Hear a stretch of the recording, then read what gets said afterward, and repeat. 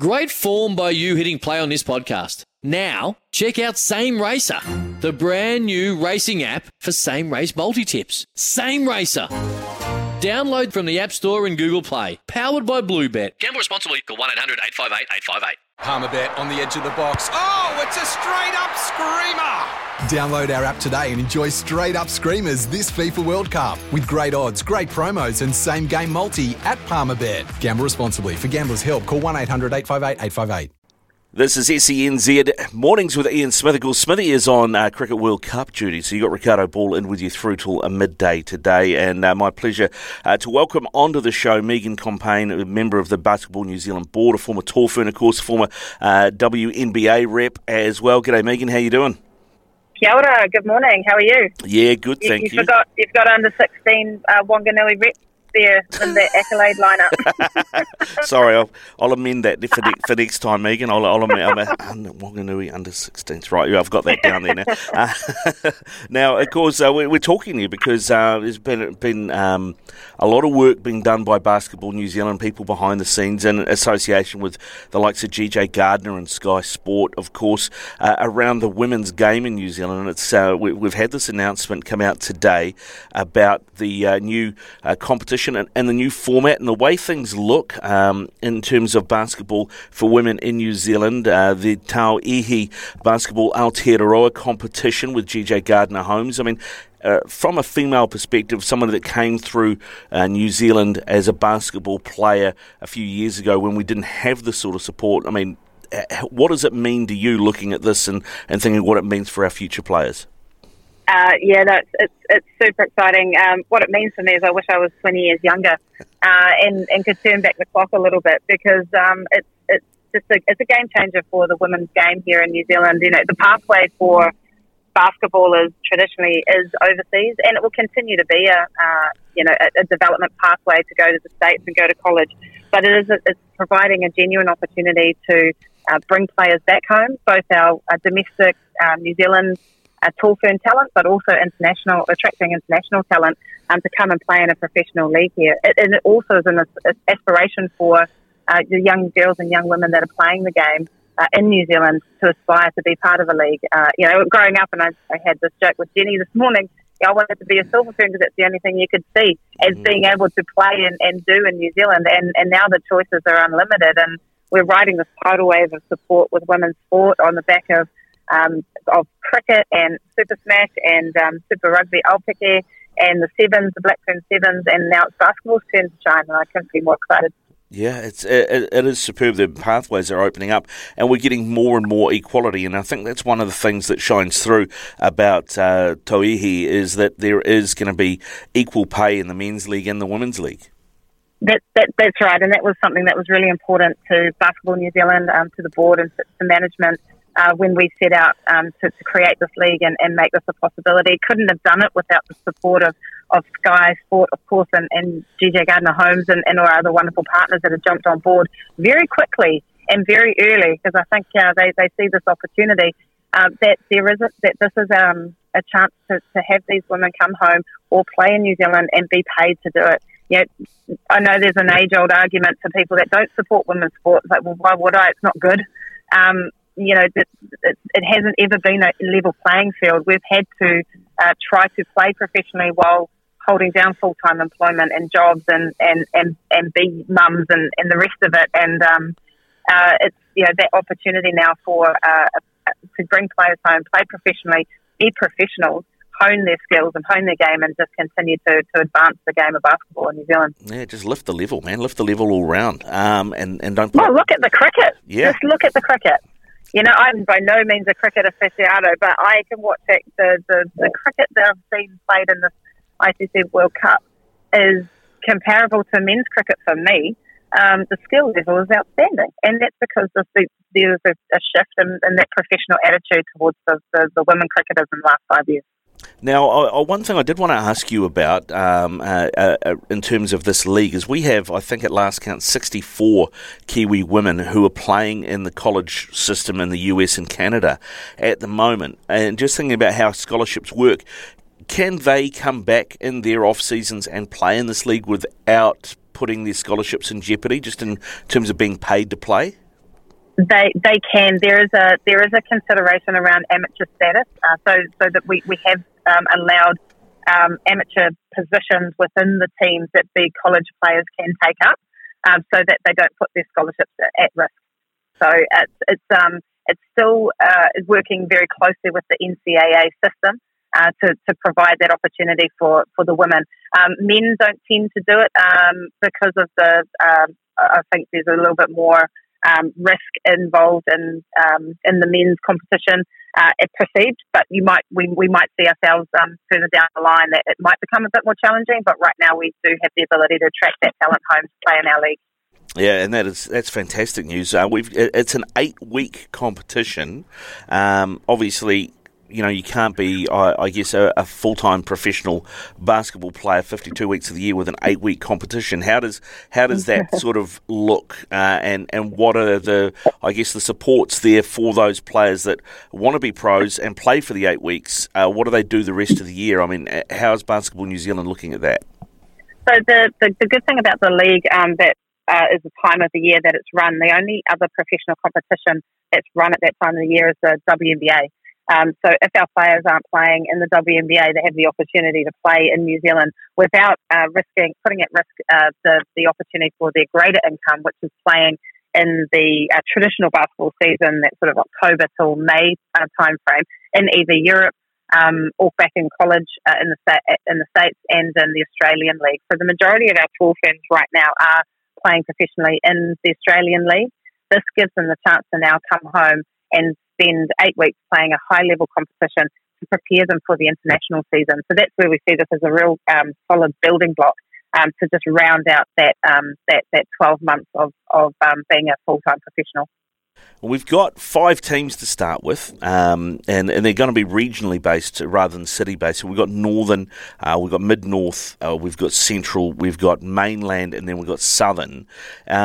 In terms of, I mean, Basketball New Zealand, when you sit down and do these things, you obviously your future plan.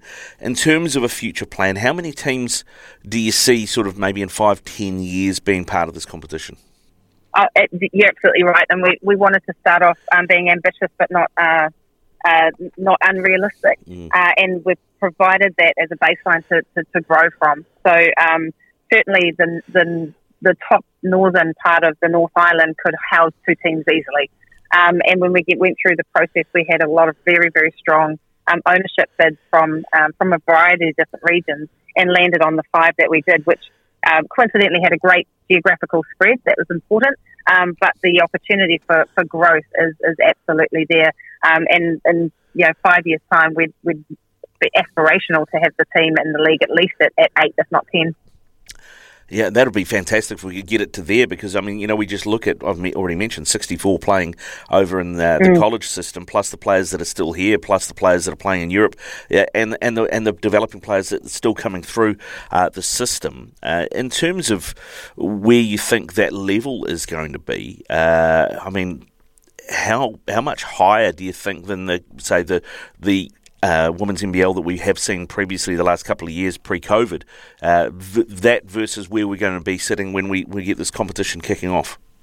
And it's no disrespect to the league that has provided that opportunity, and look, I played in it 20 odd plus years ago, but it's night and day because of the level of professionalism that we're able to attract the Tall Ferns players home to play and have them as regular throughout the whole league, so from start to finish.